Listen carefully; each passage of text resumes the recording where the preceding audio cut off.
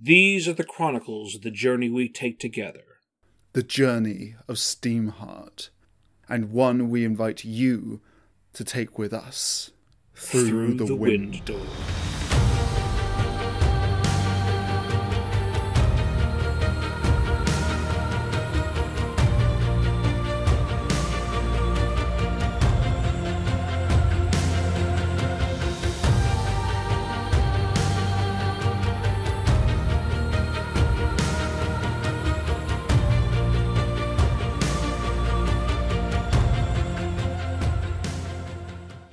Well, resuming the conversation of Steamheart.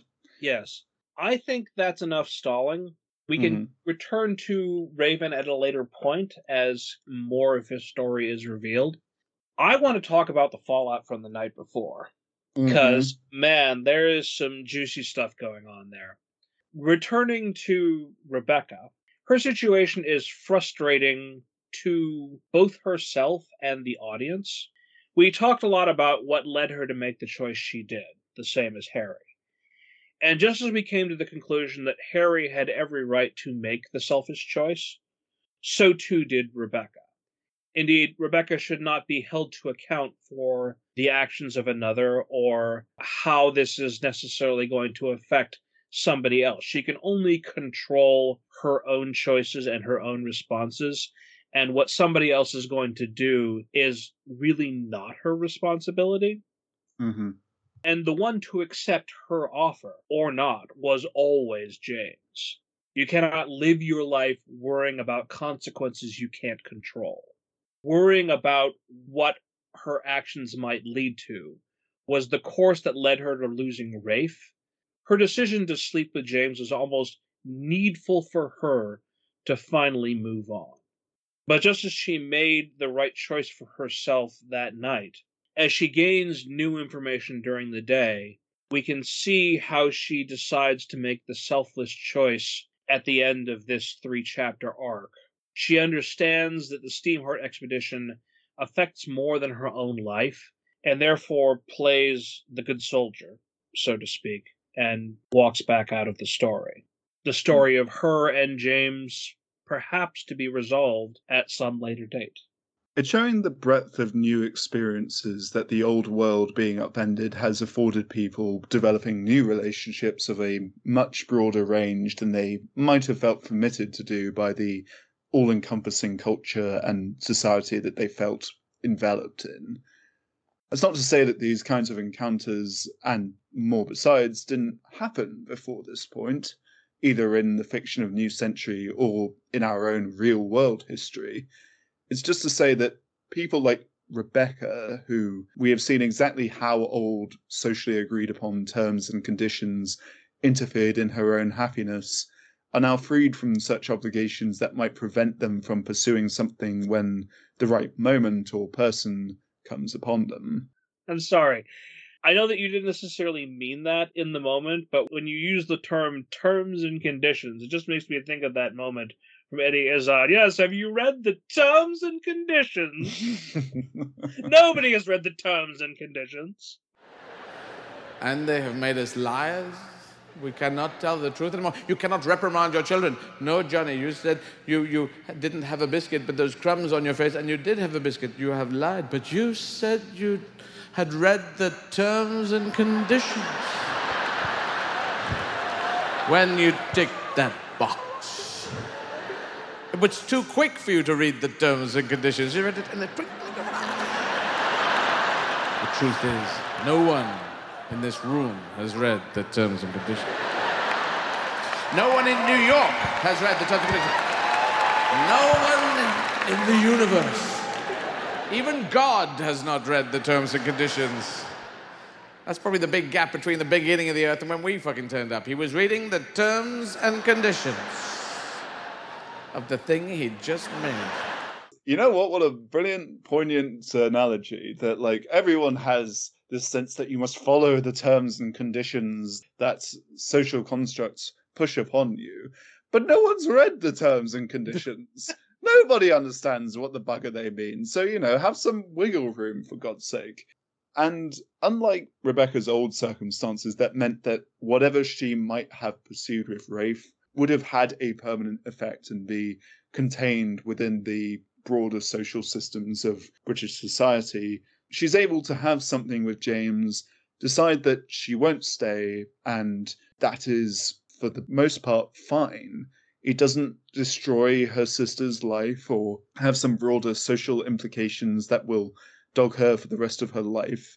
The only effect she concerns herself with is the small-scale interpersonal impact of being here in Team Steam with James.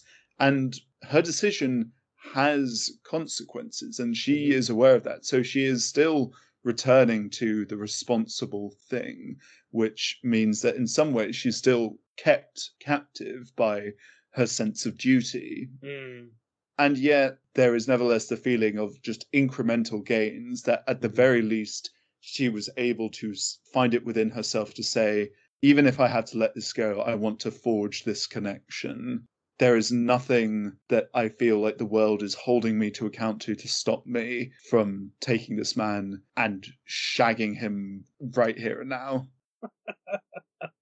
Obviously, I am holding myself back from discussing this too much more because of the events of later books that I don't want to potentially ruin for a good portion of our listeners, given that it's going to be a while before some of the books that Alex has already written to be expressed in audio drama form, and whether or not Rebecca returns and in what form, what her personal arc is going to end up being with or without James.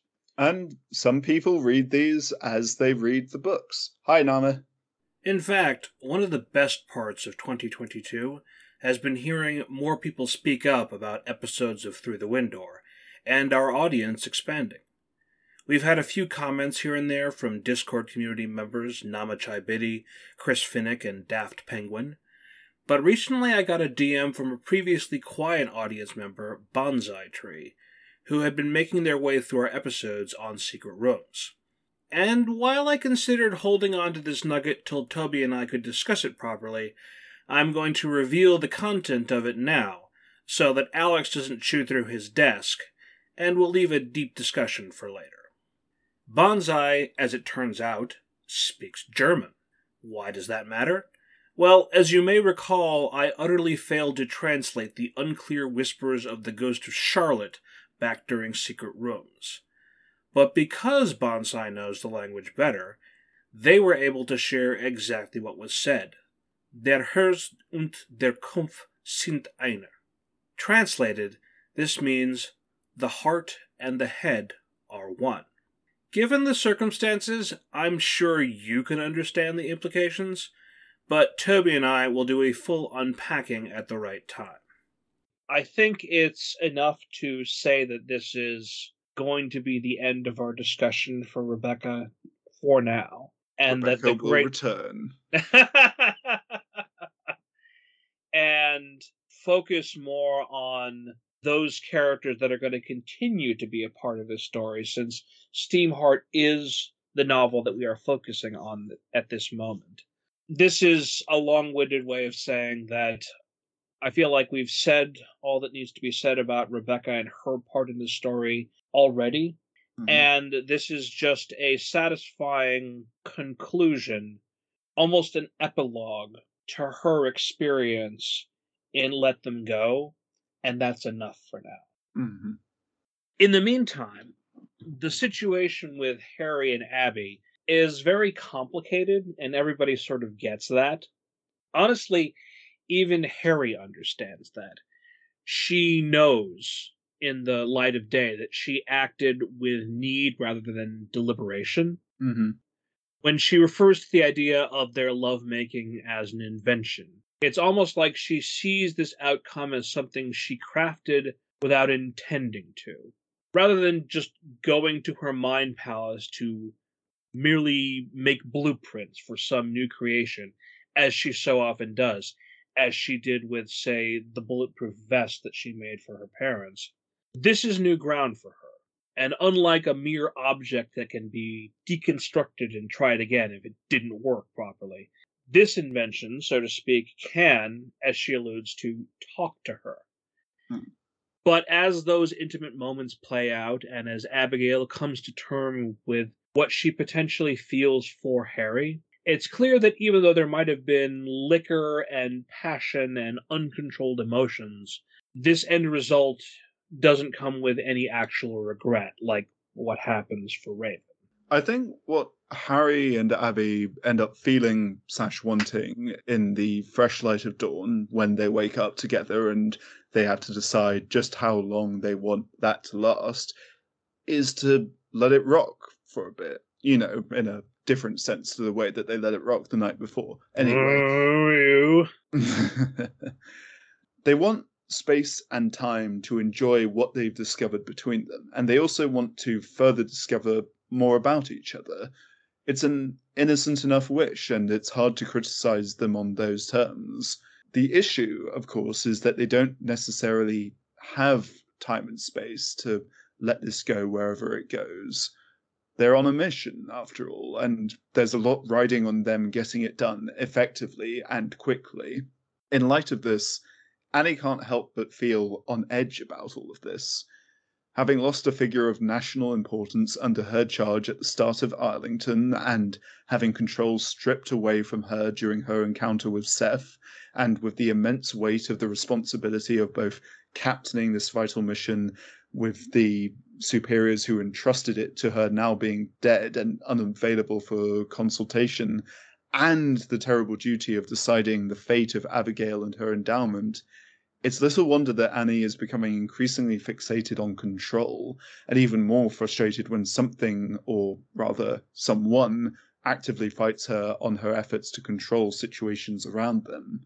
And the major rub of all of this is that while we ourselves would consider everyone on the team to play a vital role, Abigail and Harry are both objectively essential to this venture. Abigail has the endowment, and, in point of fact, is the only possessor who seems to be able to do anything with it, and Harry is the undisputed best person to drive and maintain Steamheart. If they fall out, or either of them are unable to effectively do their job, then everything is fucked. And Abigail getting involved with a new romance in a stressful environment where they are crammed together is understandably infuriating for Annie, which in turn pisses off Abby as she trusts Harry and respects her enough to feel that she is able to do this kind of thing without being treated with kid gloves. Plus, she's indignant at the supposition that Abby and Harry sleeping together was the result of her not getting some mindless sex out of her system, because it suggests that Abby used Harry to get something out of her system, which, when you're just starting to feel something you're sincerely thankful for with someone who is starting to mean a great deal to you, is a really shitty thing to hear that, oh, you only did this because you needed to knock boots with someone. Or dealing with difficult stuff from your past with your mother, or trying to get back at James. Right, because that did feed into it. I think that is undeniably a part of it. I think we have seen enough that we can understand that, yeah, Abby does really see Harry as brilliant and wants to get to know her better. That's why she ends the scene of, like, having heard everything that Annie is saying, you did this because of that. Abby ends the conversation by saying, here's what's going to happen. I like this girl. I'm going to spend more time with her. You're not going to try and tell me it isn't when I know it is. I actually go back and forth on who is right and who is wrong in this moment. I could even quote Bruno Gianelli from The West Wing, put a penny in the jar, and say that they're both right and they're both wrong. Annie sees this development and worries about consequences. And her worry is not entirely unfounded. Abigail, meanwhile, hears from Annie exactly what Toby just said. What you're feeling isn't real. And given the givens, that's walking right up to the line of saying that pursuing anything with Harry is just a phase. A term that has very poor connotations in the LGBTQ space. But we do know that it's not a gay relationship that actually bothers Annie, and we also know that Abby is not holding tight to Harry in pure defiance. merely wanting to be given room so that they can see for themselves if there is something there that will last. And this conflict between consequences and possibilities is one that will come up in the future, so tuck that away for later. It's a complicated situation between both of them, because you already pretty clearly outlined a lot of the stuff that's going on inside Annie's head as far as why she responds to this the way she does. And yet at the same time, I'm thinking to myself, it's a good thing that it was Annie doing the responding here, because if it was Thomas, then you absolutely have to believe that if he was actually present on this venture, things would have violently exploded at this point. And yet, at the same time, I find myself looking at this whole thing where Annie is like, I thought you were adult and mature last night at the Diamond Bell, and then you went and did this. Hmm. And then Abigail having to respond to that, it feels like she's sort of taking pains to show Annie, I am being adult about this. There's stuff involved here that you're not aware of, and you need to get all the way up off my back about it. Okay, let me get right off of that thing there. So, you have a Yeah. Steamcraft for me? Yes, sir, I do. Okay. Getting off the steam rant joke here. But you better believe we have one of these planned for after we're done covering this story. My point is that Abigail does exactly what Annie is sort of unspokenly asking, and is responding to Annie's own insecurity in this moment with surprising adult equanimity. Even though Annie is completely justified in worrying about what this means for the future of the Steamheart expedition, she's the one that's sort of going off a little half-cocked in this moment and being very emotional in the way that Abigail was the previous night. And again, I've been talking a lot about moments in the story that mirror each other. This is kind of like the tables being flipped a little bit here, where Annie has valid concerns, but she's unable to be completely diplomatic about this situation. In part because of her, not just her concerns for her duty and her concerns for her orders and her concerns for Harry. That's actually another point of it right there, because we already know that Annie cares a great deal about Harry as a person and not just what Harry means for the expedition. Something that I realized going back when I was reviewing parts of the story for a different talking point was how in chapter 20, when it's Annie's turn to narrate part of the whole encounter with the Southern Cross, she refers to Harry in the moment as Sparks, that nickname that we were introduced to all the way back at the beginning of the book. I bring this up because we need to highlight how important Harry is to Annie, not simply as an asset or as a charge, but also as a friend. And it's not like Annie needed more reasons to care, but it does mean that on top of everything else, she didn't see this moment between Abby and Harry coming. I could be wrong, of course, but it does fit with the circumstances, that in burning the candle at both ends, some salient details escaped her. Or maybe this conclusion says more about me, given my propensity to do that, but we did have more to say about it at the time, so let's continue. We made a big point earlier about people making the wrong interpretation in that they're thinking that Harry was potentially going to be romantically interested in James, and then all of a sudden, no, it's not that. She ends up hooking up with Abigail. Did anyone see this coming? We don't actually know, because the potential subtext of Abigail and Harry being into each other, the only evidence that we've been alluding to all throughout this was indications that Harry was interested in Abigail. The implications that there might have been the reverse, you sort of have to mine a little bit deeper for that. And in the meantime, nobody else seems to have conversations with either of them outside of Tabitha, which was initiated by Harry, about whether this was going to be a thing at all. And so therefore, I think that maybe some of Annie's response in this moment is, I have no idea how to handle this thing that has suddenly just been dropped into my lap. That's a separate component of her own frustration in that moment. Mm. I think that in terms of how much people would have seen us coming, as you say, it's difficult to get an accurate bead on that. It's one of those where once it becomes evident that it is either happened or happening, as people say, that there was little left to the imagination, I think that it would make sense that everyone would be like, yeah, that doesn't surprise me. Whether it was Annie spending the evening with Harry and Abigail at the Diamond Bell, where they were like having drinks, and Harry says that I just had the best night and stuff like that, and there was talk about them having conversations and things like that. Annie, who is on high alert about everything going on with her surroundings, probably would be getting a sense of this and just be like, I don't know if I quite appreciate the way that this is going. But because it represents a sort of steering away from what she deemed to be like the worst judge of character that like Abigail could have done, which is to indulge in everything at the Diamond Bell, she kind of has to let it play out, even if she has misapprehensions about where this might be leading. They may not have known necessarily what Harry's proclivities were based on the fact that they misjudged it at the ball, but I think after the trip with the mushrooms, they probably had a good idea of what Abigail's proclivities were.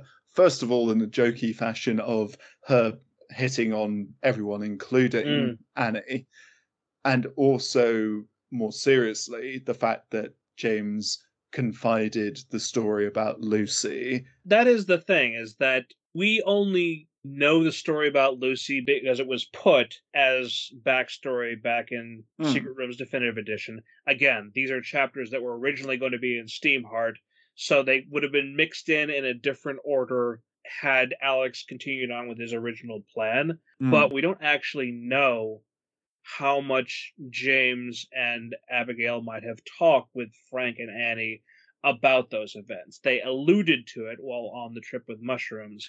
The only one that knows for certain what that comment about Lucy means is the audience, because we have the obvious context of that being part of a previous story. Yeah. I did read the scene as James asks, could you turn that off, please? Because he was about to relay everything and he didn't want that put to record. And also the fact that Frank was saying, who's Lucy? Like, feels as if that was the natural through line of that conversation to me. To me, I feel like James said that because he intended to say something next that he did not want the recording to be on for. I'm pretty sure that Toby is correct in his interpretation here. Going forwards, there's a future episode where Raven is talking with Abby about Lucy on a VoxTube recording. That suggests that James told Lucy's story to all three of the people present, at least, during Chapter 15. I also have to say that in spite of how emotional Annie is in that private scene, at the very least, she was diplomatic enough to not intrude upon Abigail and Harry being intimate as it was in progress. Because it's clear that she didn't come could in with hear a spray bottle and was like, hey. Yeah, something that I was not sure of until I deep dove into this chapter was that there was a specific moment that was referring to how noisy it got, that made it clear that she was absolutely aware of the pairing that was going on, both of them, and therefore could have responded in the moment, but chose not to, chose to be more diplomatic about it, even if she ends up expressing her own frustration when it actually plays out, that she's sort of unable to hold back. You already discussed thoroughly the quagmire and the complex roil of emotions that is likely going on in Annie's head, that I don't necessarily need to. I did step in front of you there. I apologize. it's perfectly okay. But when I also look at that and reflect on that ending private bit of conversation that she has with Frank after having it out with Abigail, when I think about how we see her as an unimpeachable mentor figure back in Secret Rooms, the intervening books have shown us just how uncertain and fallible she really is, with Mm. just a hint of potential self-hate when she suggests that negotiating is only what she's second best at doing. It makes me look at that conversation between Annie and Frank and wonder if that whole thing where she was worried about Frank being willing to quit the military, if that was really about him. If she was wondering if she'd be able to leave behind her bloody past. Mm. Something, I don't remember if we talked about this, but I remember wanting to bring it up at one point, is Annie was raised as a Quaker, and there's a specific point of belief in Quakerism that is very nonviolent. That was specifically alluded to in that flashback chapter with her, where she's learning how to use the gun from her father and everything like that. And obviously, she would have had to leave that behind to a certain extent in order to join the military. Given how good she is with firearms, that had to have played a part in everything that she did as she rose through the ranks, gained prestige and greater responsibility, becoming a captain of the RSA. It might have ended up being very important to her in that she was trusted with more authority, not simply because she was a good soldier, but because it gave her more freedom to choose for herself what the right tactic was to take in the moment, to try and resolve things non-violently rather than at the muzzle of a gun. Mm. When I think back on that conversation all the way back on Elkview Road, where she says half the time it works, that she's able to talk people down from a violent situation, and half the time it doesn't, it implies that she's had to employ her weapons a lot over the course of this new life of hers. Being a soldier means you have to have a willingness to employ violence to resolve a situation. And given the weight that she's carrying around with the horrible idea that she might have to resolve the Abigail situation with her gun, it just feels like there must be a huge cognitive dissonance with the values that she grew up with and wants to hold fast to because it's the memory of simpler life, and the responsibilities that she agreed to uphold out of the desire to protect life in general, to build something better out of the ashes that American society has been brought to as a result of the Wendigo. I keep coming back to the idea of what is the tension within each member of Team Steam. And with Annie, it's that tension between wanting to carry part of her past, namely her connection with her family, with her, and also having to, by necessity, forget and leave some of who she was before behind.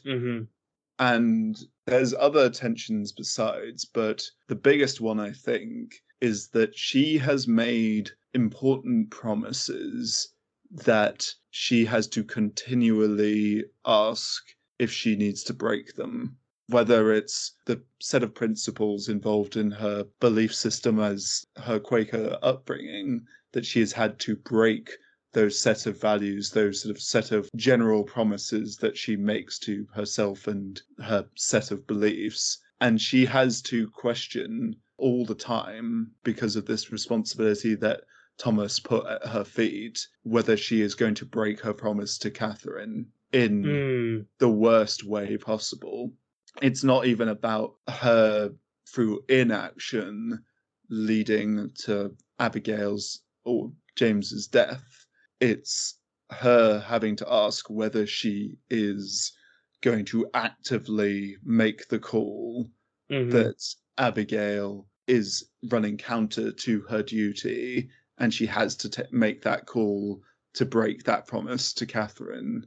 In light of all of that, in light of all these promises that she's made to other people, whether it's to her upbringing, to her family, to her parents, to Catherine, to Thomas as a soldier, all of this stuff is feeding into what you're tapping into here, which I agree with, which is that there's an element of increasing uncertainty, not only in the world around Annie that confronts her with destabilizing new developments, but uncertainty of the self as well. She's questioning who she is and questioning who she will be. When Abby asks her, what does she want to be after all this? She wants to envision the peaceful, retired life. But she's not sure if that's a realistic reflection of who she is, because she keeps having to compromise a version of who she is when she's asked to be so much, whether it's this negotiator or a sharpshooter or a supervisor or Miss America, Annie Oakley, Sure Shot. A lot of them run counter to one another, and she has to kind of be all of them at once. But because of that, she has to wonder if she is none of them at all. I did not want to interrupt the flow of Toby's words, as he was laying out this involved response to my musing about how faith affects the choices Annie makes. As Toby laid out the promises that Annie made to others, I noticed that he avoided saying overtly that she made a promise to God. I then had to get another penny for the jar, reminded of a scene between President Bartlett and his wife in Season 2 of The West Wing. She is confronting him about the deal he made about only being president for one term, in exchange for keeping secret the fact that he has multiple sclerosis. If he runs for a second term, he might end up having to deal with serious consequences in office if the MS relapses. And their conversation ends on these words. I don't know if it's going to get better. I don't know if it's going to get worse. But we had a deal. And that deal was how you justified keeping it a secret from the world. It's how you justified it to God. It's how you justified it to me. As someone that lost whatever faith he had in the divine long ago, I can't speak to what it feels like to break a promise to God. But I know that Annie believes. I know that she prayed to God for salvation in the snow. I know that she thanked God for Frank being in her life.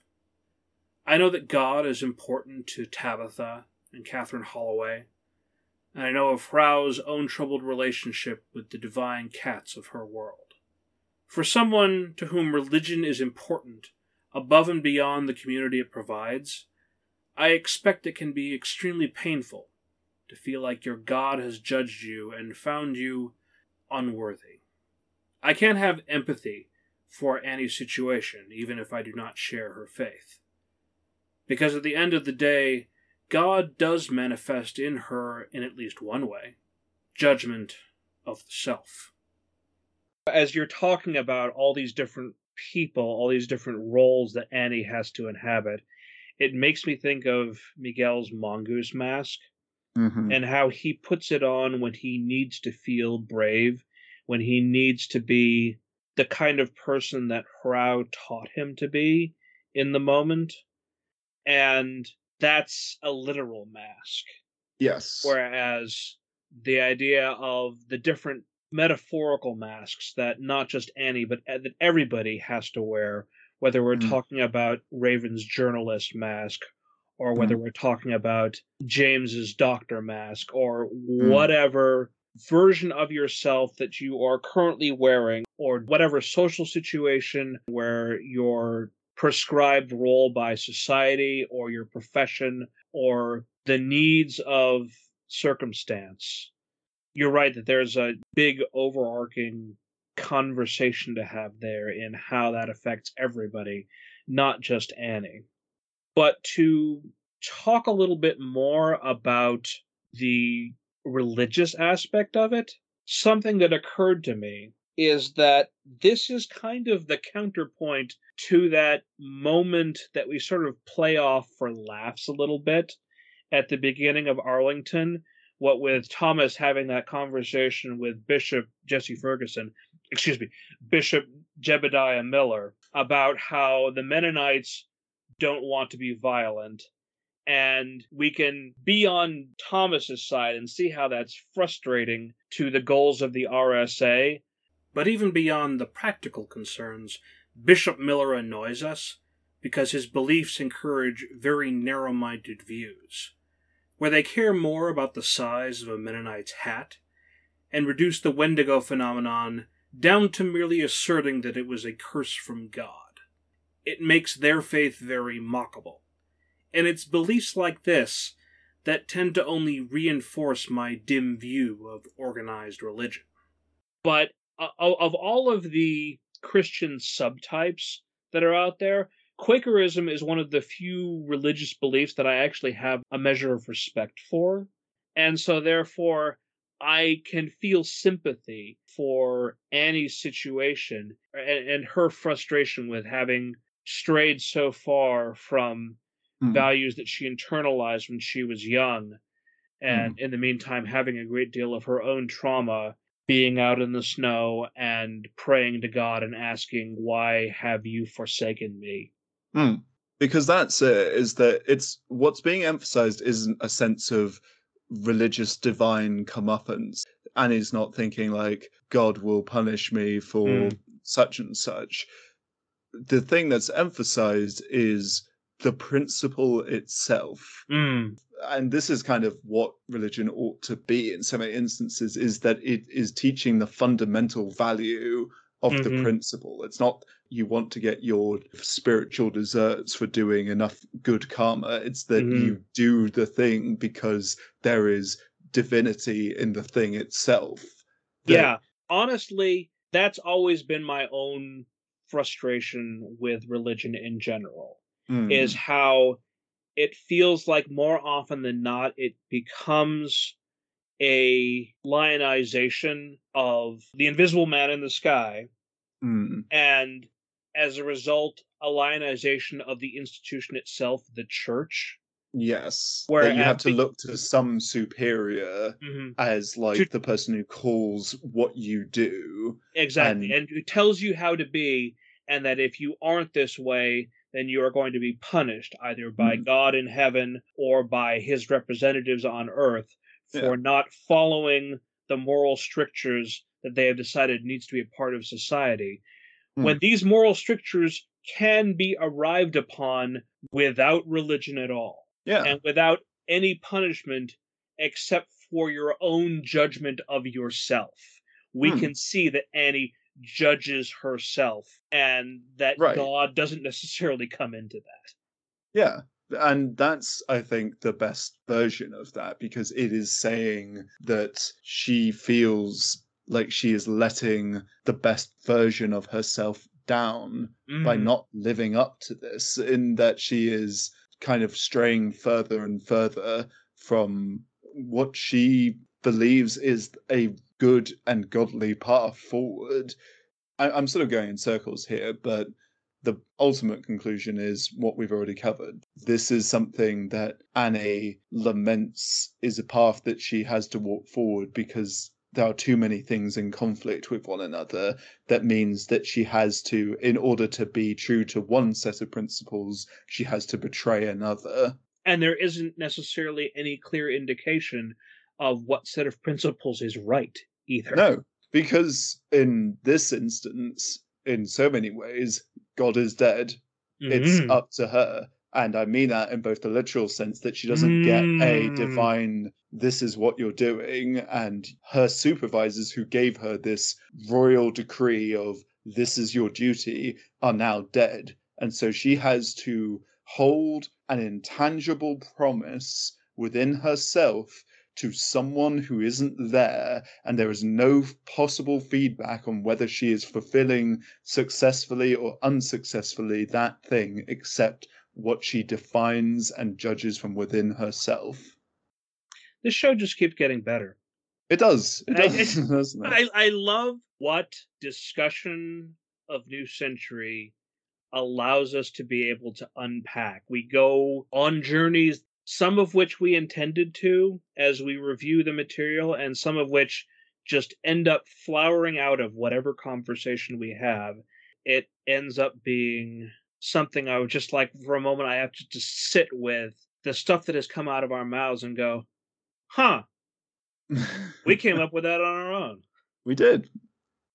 That's the end of a short episode, sadly.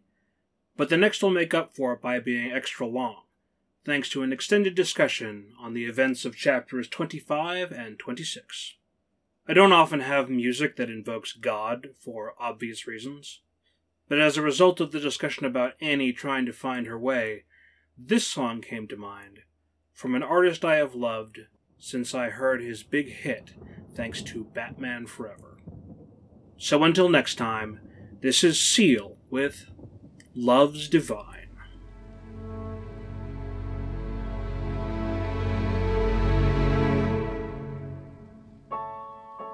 Then the rainstorm came over me.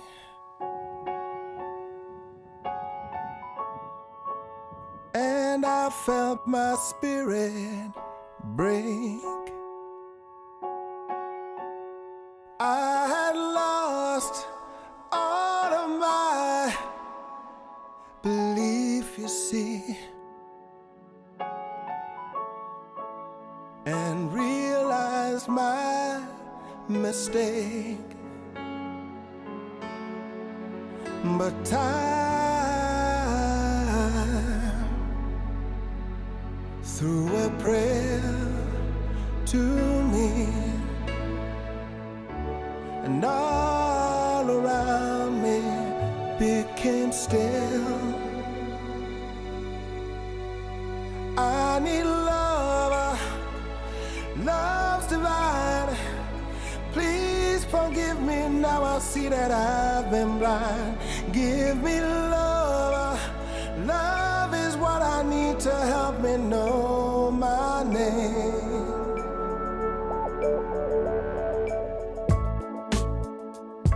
Through the rainstorm came sanctuary.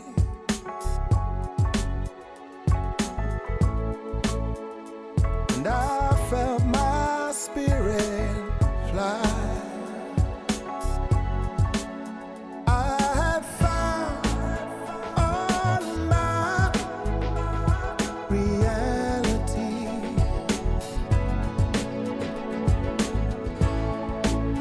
I realized what it takes. 'Cause I need love, love's divine. Please forgive me, now I see that I've been blind. Give me love, love is what I need to help me know my name. Oh, I don't bend, don't break. Show me how to live and promise me you won't forsake. 'Cause love can help me know my name.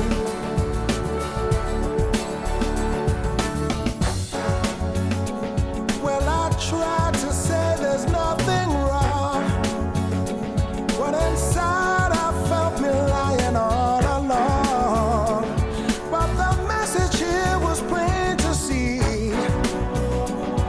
Believe me.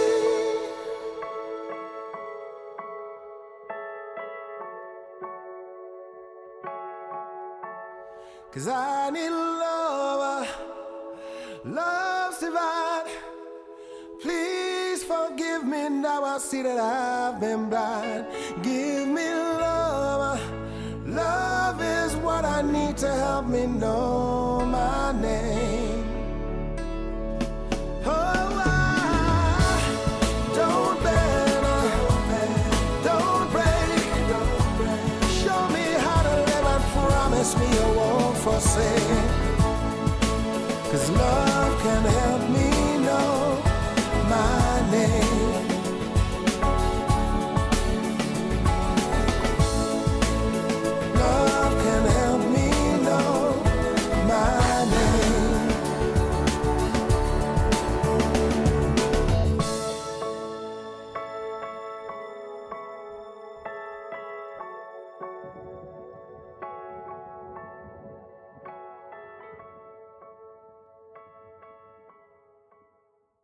So starting recording.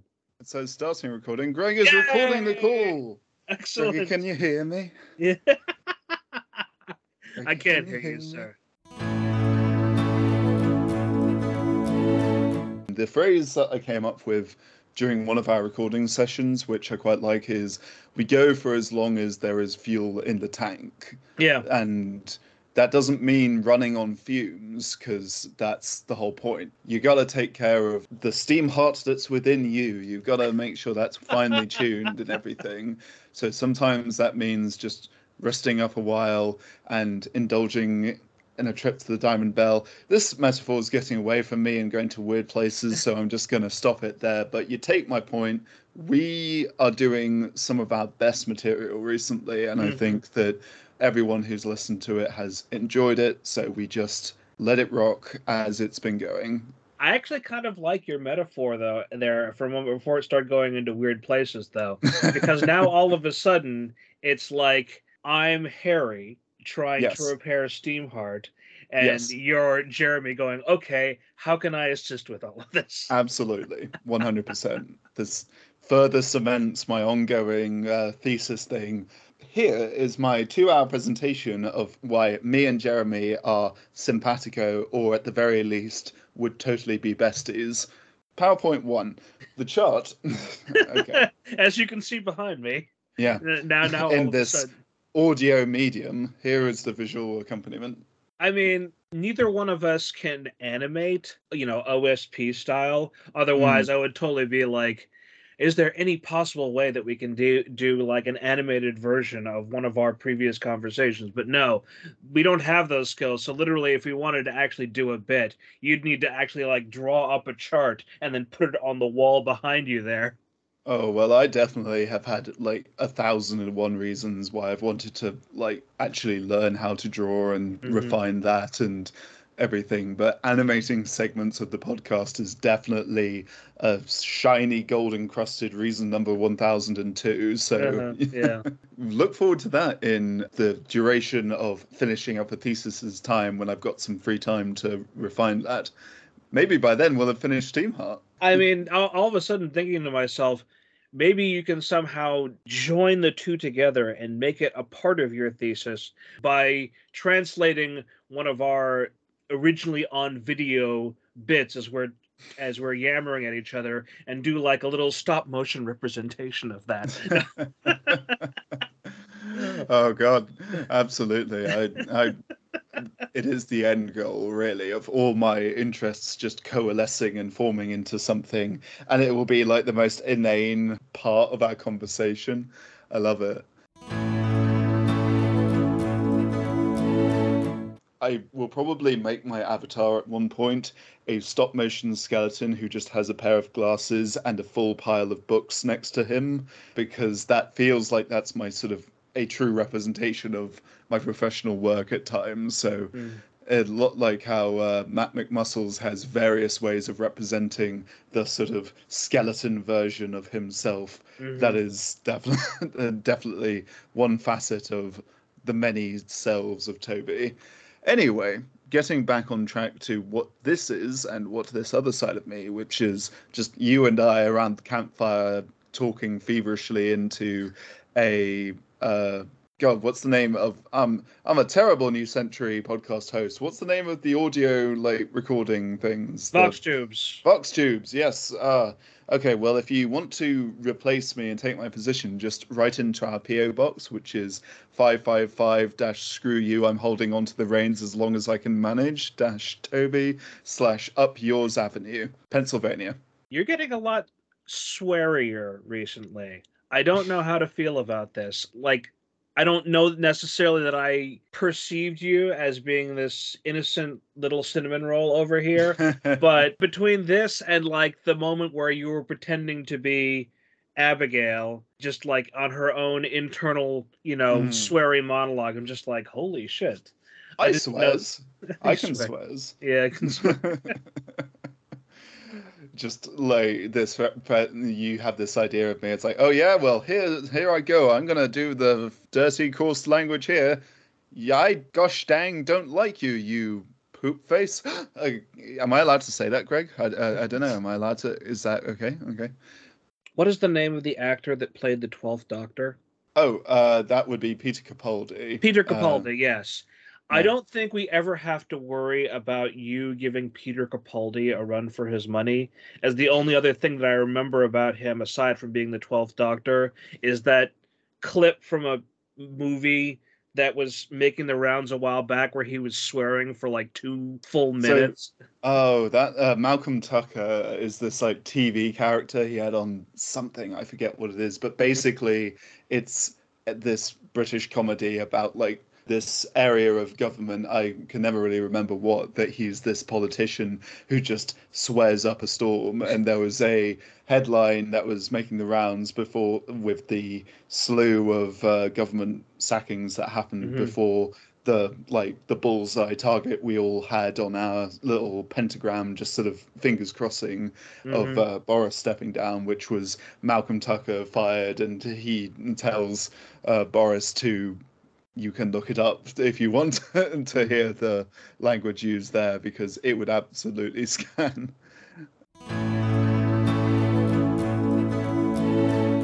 The thing is, like, because whenever we think of David Tennant, we often think of him in 10th Doctor mode. But the years have passed on and he's gotten older, and I think he's grown a very sort of respectable look from the years. But part of me was wondering, because we were talking about Donald McTavish's like age and how he might have a slightly older sensibility to him. I feel like David Tennant could play like either that, or he's kind of like the fusion between Jeremy and Donald. Maybe. Yeah. I don't know. I was thinking a lot about this when we had actually gotten to that point of the episode and pondering what Donald actually looks like in person. Because I know that he was probably described at some point in the book, and I just sort of glossed over it a little bit. Because, again, I was focusing on other things. I wasn't looking for internal references to Grex and Tobias. You're never going to live that one down, are you? No. All I can do is claim that it's keeping in canon with my personal sensibilities. And me, when I sort of got to that point in the book, I just sort of paused. I was like, wait a minute.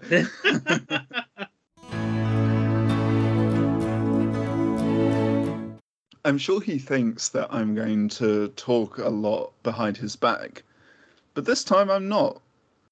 Seriously, I'm not going to say a word. See, I can be silent when I want to. So quiet.